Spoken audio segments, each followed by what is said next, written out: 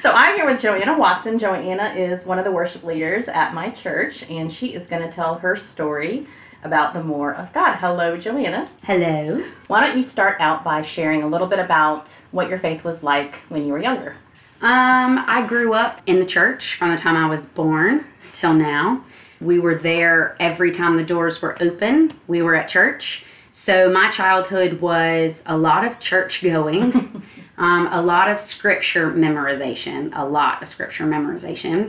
and a lot of really everything that revolved around the church. All my friends went to church.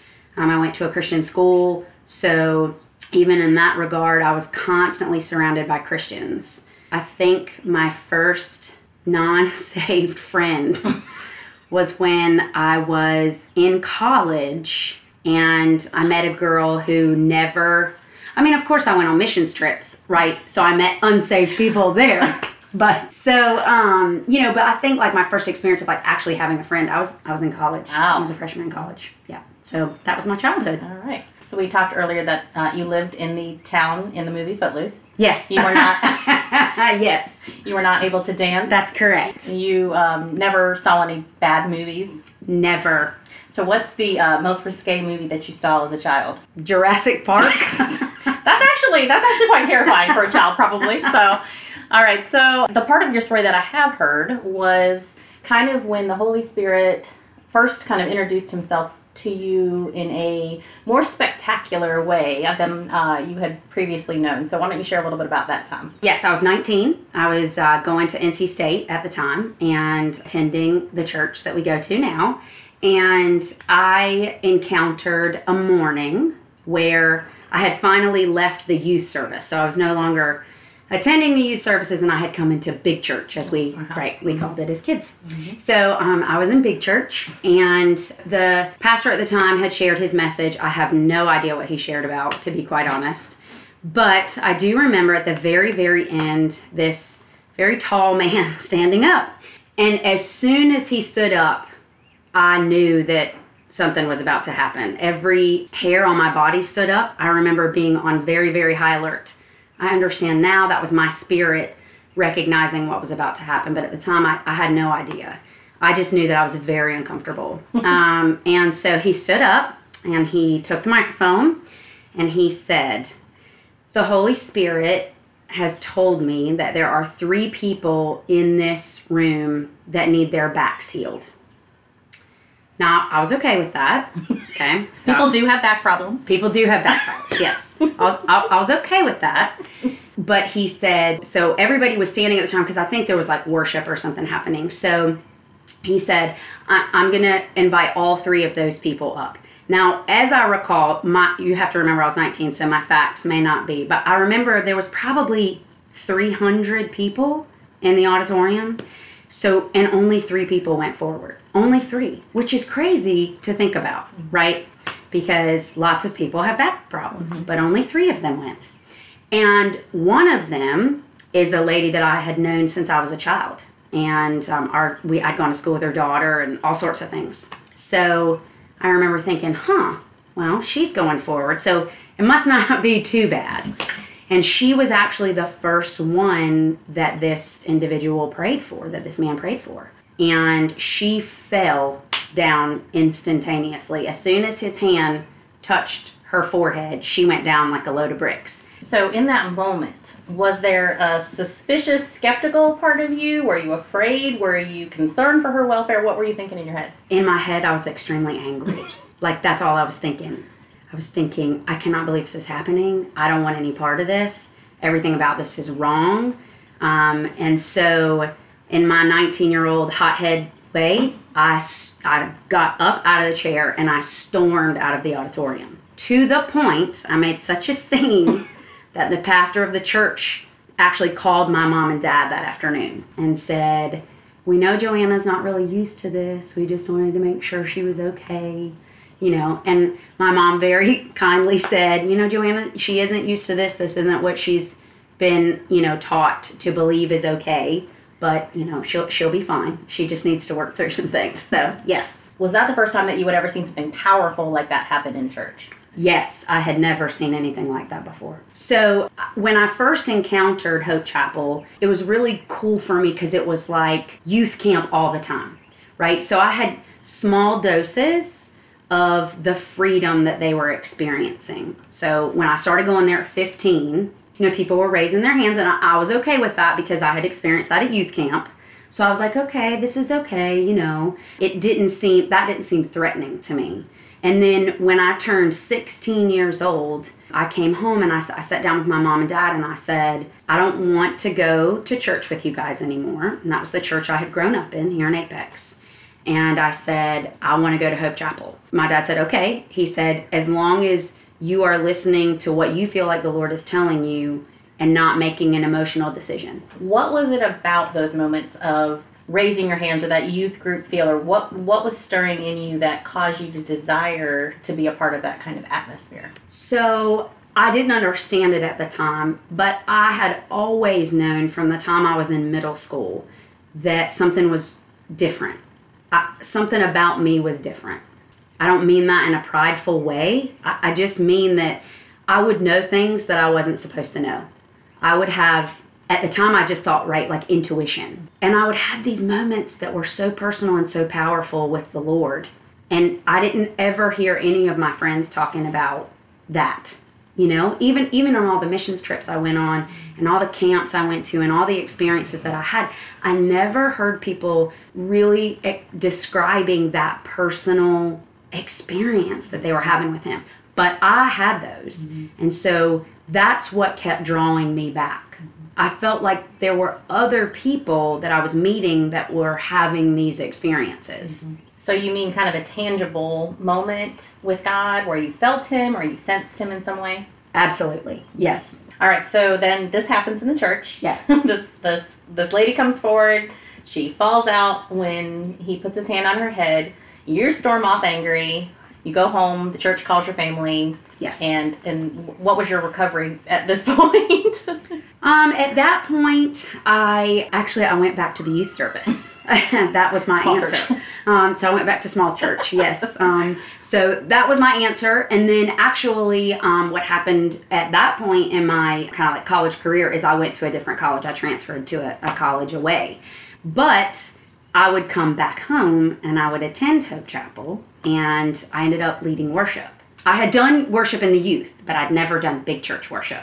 Okay. So that was my first experience with that.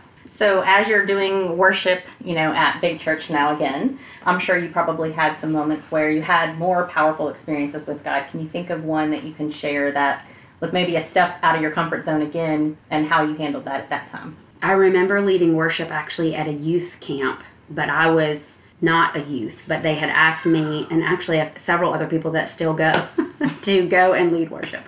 And I remember at the very end of the weekend, we were leading worship, it was that night, and I started saying things that I didn't understand out of my mouth. So sounds and noises were coming out of my mouth that I did not recognize nor have control over. And I really felt Holy Spirit say to me, and this was still, I wasn't sure that he spoke to me this way, but you know what I'm saying. Like in that moment, I was like, wow, I think I'm speaking in tongues. So in your experience with that, you said you were not in control of that. It just kind of happened to you. So this was kind of a surprise attack. Yes. And how did you deal with that? Were you freaked out? Were you excited? I don't think I was freaked out. I think I felt perfect peace. And it didn't happen again for me for almost 10 years. Wow. So obviously your experiences with the Holy Spirit that did freak you out did not keep you away, because now you're back again as the worship leader in big church. Yes. So full circle was, I was about 19 at the time, and then less than 10 years later, I actually asked a buddy of mine who had been like learning from this individual to tell him that if he ever wanted to pray for me, if this guy ever wanted to pray for me, I was okay with that now. So it took you 10 years to get over, 10 years to get over the thought of him praying. Got it. Yeah, 10 years. Yep. And then as soon as our friend, told this guy, well, this friend of ours wants you to pray for her. He totally downloaded all of my life to them. He'd never met me. He'd never had a conversation with me, but Holy Spirit told him all of that. And he said, get her in here. I want to pray for her. So full circle, I go, he prays for me. And then that was the one and only time that I fell down in the Spirit. Seeing somebody kind of fall out, that's something that can freak a lot of people out. I know the first time I saw that, I was like, what in the world is going on? I'm not happy being here. I do not understand that. That looks freaky, and I'm not really sure what's going on. So when that happened to you, can you describe what it felt like, what you were thinking, that kind of thing? So I wasn't thinking a whole lot. My mind was like gone, right? I remember just being completely like still and having perfect peace.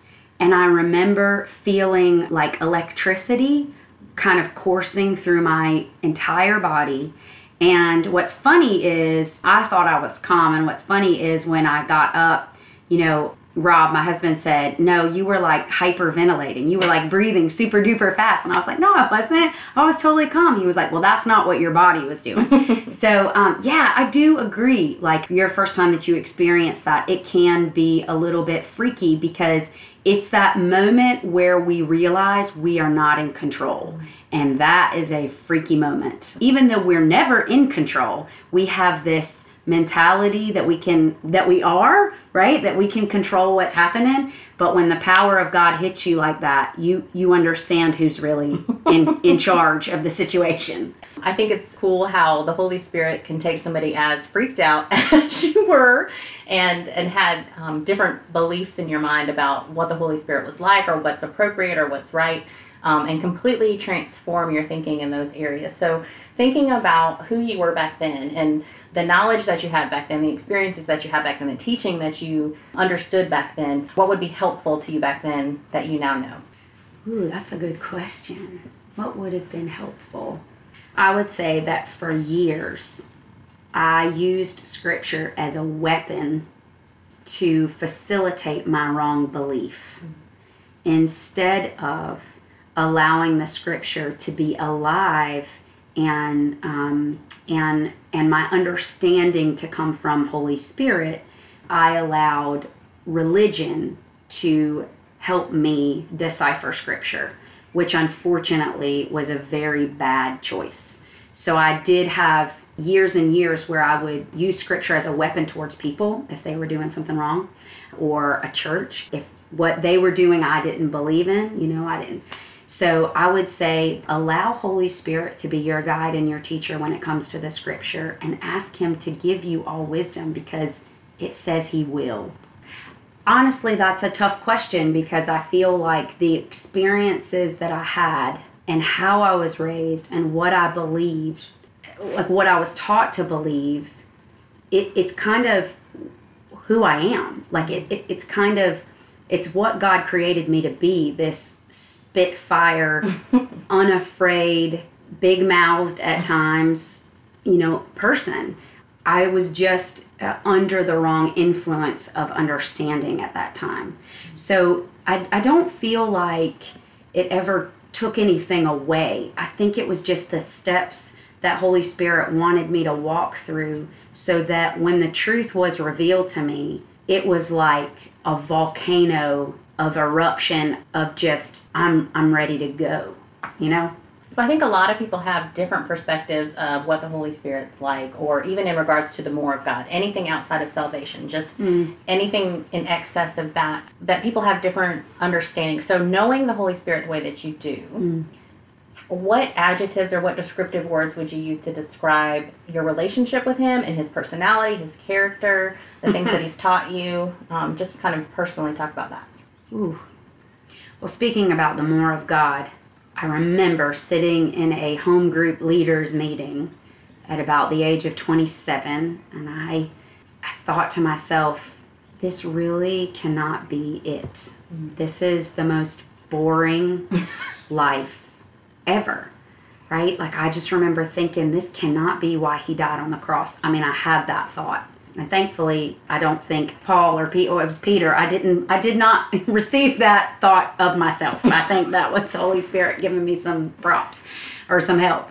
So, gosh, my relationship with the Holy Spirit, it's just precious. I mean, he is my best friend. I enjoy every moment I get to spend with him. You know, every time he speaks, I'm just honored that he speaks to me. I'm always overwhelmed by his capacity to love the way that he does. And he's super funny.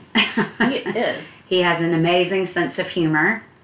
And he speaks in ways to me that always make me laugh, which is my love language, is some sarcasm. And I love that. I love that about him. So as a worship leader, what songs do you love leading in worship that you feel really kind of usher that tangible presence of the Lord into the room? Well, for me, they're battle songs. I mean, they are, you can sing a good ballad and it's going to be beautiful and it's going to be awesome, but leading a song that is rooted in the truth of my identity in Christ, that's my battle song. That's my battle cry. Anything that is going to totally piss the devil off, those are my favorite songs. Can you give some examples? Yeah, right now I love Defender by Rita Springer and Stephanie, however you say her last name. I won't even try. I'll just give her props for writing an excellent song. Interestingly enough, a song that Rob and I wrote last week, and it's not even titled, but I sat down at the piano to try to write a love song, because a lot of the songs that are coming out right now from Hillsong and all these, they're just piano-driven love songs. And so I was like, well, I want to do that, And it was a complete disaster. And I got up from the piano totally and completely ticked at the world and all things, everything. I was so mad. And then the next day, this chorus just erupted out of me. And it was this battle chorus. And the Lord said, oh, that's your love song to me. He said, that's how you love me. And he said, and that's how I created you to love me. When I, first knew God, I didn't really have a relationship with the Holy Spirit. And I remember loving church, and I remember loving the Word, and I remember loving the fellowship. But I remember this knowing that, like you said, there had to be something more. And I remember hearing this song that talked about how it's great to know the Word, but to taste and see that God is good. And that made me realize, like, oh my gosh, maybe it's possible to actually experience God, like physically, tangibly, relationally. So I come across people all the time that say they don't have that experience with God, and they don't think that it's even possible. Talking about the intimacy that you share with Him, what are some practical steps that you could maybe offer somebody who is there, who's got the hunger to have that experience, but they don't know how to even explore that? Well, first of all, I would say don't try to make it happen. It's not anything that we are begging Him to do. It's something He desires to bring to all of us. And our work has nothing to do with it. It doesn't matter how often you read your Bible, or how often you pray, or how often you listen to worship music, or if you listen to devil music. No, I'm just kidding. Don't listen to devil music. Strong advice from a worship leader. Don't listen to devil music, people. Okay. Yes, please. But I would say be open to things that make you uncomfortable. Because the minute we get uncomfortable in a setting that we feel safe and that we trust. Now, I'm not talking about a setting you don't feel safe or trust, but if you trust the setting and you trust the people, but you get uncomfortable, just hang tight, because something really amazing is probably about to happen. So in those situations where you feel uncomfortable, but you're surrounded in a safe environment, how would you process that moment with God or with people? Yeah, I don't process well with people. So I process with God I'm just honest, like I don't understand, help me understand, I believe, but help my unbelief. I want all of you that is possibly available for me to have. I mean, we have all of Him right now, but when I say that, I mean, I want to understand. I want to believe that all things are possible, because that's what the scripture says. And so I think just being, just my time with him of listening and being still and not thinking that I have all the answers all the time. Any last thoughts that you have? Anything we didn't already cover in your story, or anything that he's currently speaking to you that you'd love to share with anybody about the more of God? Yeah, I would say one of the biggest hurdles to experiencing the more of God is letting go of fear of man. Mm-hmm. I would say that's a biggie. Getting to the point where you don't care what people think. You don't care what even your family thinks. You don't care what your friends are going to say. You don't care that you look like a fool up there leading worship, laying down on the stage. So can you elaborate on why that would open the doors to the more? Fear is a sneaky little devil, right? He comes in lots of different ways. And fear is one of those things that you talk about and people automatically think, cowering in a corner. No, that's just one aspect. And I think fear operates in anger. I think fear operates in frustration, right? I think fear operates in envy and strife and all of these things. And so it's so important to let go of the spirit of fear, because you can't trust the Lord fully if you're holding on to some fear of what's going to happen to you or what people are going to think or where's this going to go. And so for me personally, fear of man has been the one thing that the Holy Spirit is just always freeing me from. And one day I believe I'll be 100% free. And I'm way freer now than I was even 6 months ago, And so I think that's a biggie. Because I think, unfortunately, religion teaches us that we don't want to offend our brother, which is very, very true. But there's a lot of the ways that I worship that are true and reverent to me personally that could also be offensive to other people. Well, it's like when David danced. Amen to that. It was a little offensive to some people. Just a little. He was naked. We don't do that at Hope Point, I promise. So, and David, man, I just learning so much about him, his reckless abandon for worship. He was like, screw all of y'all. This is what we're doing. I'm hiring 400 musicians. I'm going to pay y'all tons of money. Or was it 4,000? I may have my numbers wrong. And all you're going to do is worship and praise the King from the minute, for 24 hours a day, all day. I mean, for years he did that because he totally understood that the heart of God was to worship him, And you don't have to have a song to worship him. You don't have to dance to worship him. You don't have to paint or wave flags or do any of those things that happen during worship, quote unquote. But to worship him is to recognize who he is, to call him who he is, to stand in your kitchen and to say, gosh, you're so good. Thank you for loving me. And you're so worthy and you're so holy. And I just thank you so much that you chose me and you want to be a part of my life and you want to pursue me and love me. That's worship. And I know one of the things that's been important for you is with your children and teaching them about the Holy Spirit from a very young age. So can you just describe maybe for some parents who want to talk to their children? Speaking of, one of them is right here. Say hello. Hello. All right. What kind of advice you would give parents to talking to your kids about the Holy Spirit? Well, one thing that I was taught growing up that really helped me and I have carried with my children is learning Scripture. That is a big part. But we teach them Scripture as truth. That this is actually something that's going to help you with your life, If you're having a bad dream, you can say, I have not been given a spirit of fear. We also talk a lot to our children about that God's not mad at them ever. They can approach his throne with anything. He wants to talk to them. He's always in a good mood. He's always happy to hear from them. Mom, do you need a Band-Aid? I do not need a Band-Aid. And that the Spirit is in them and with them all the time. It's not, we are never in a situation of begging the Holy Spirit to do something. It's a relationship that we get to have. It's not a law that we have to have or all these sets of rules that we have to follow. It's a privilege to have a relationship with him. Just like they have a relationship with us and they can't ever do anything that they're not going to be our son or our daughter. We can never do, we're not going to do anything that's going to discount us as a son or a daughter. Nope. We are sons and daughters. Okay. You gonna give us your scripture, the whole thing? Yeah, do your whole scripture. I do not have. I do not have Uh, spirit Uh-huh. or fear. Yeah. Yeah. Power of me. Power, love, and a what? Sound mind. That's right. You got it. All right, you want to take my phone? Okay. Hey, if you can be quiet, I'll get you ice cream when we're done. Oh. But go to the room. Vanilla or chocolate? I got both. Go. Vanilla or chocolate?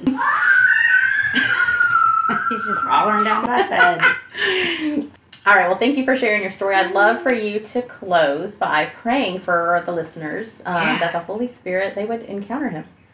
So, Father, I just thank you and I praise you that you are always working on our behalf. I thank you that your Holy Spirit is a gift, that you want every believer to experience tangibly. Father, I thank you that we are all sealed with the Holy Spirit when we get saved, but I thank you that there is so much more to a relationship with Holy Spirit. I thank you that he is in us and with us wherever we go. And so when we walk into a room, so does Holy Spirit. And I just thank you for that. And I just pray for each and every ear that can hear my voice, that they would tangibly experience you today. I thank you that you desire to manifest yourself through us and in us. And I just thank you for that. So we just declare in Jesus' name a manifestation of your Spirit for every listener that desires that. Lord, we just declare it in Jesus' name. Amen. Amen.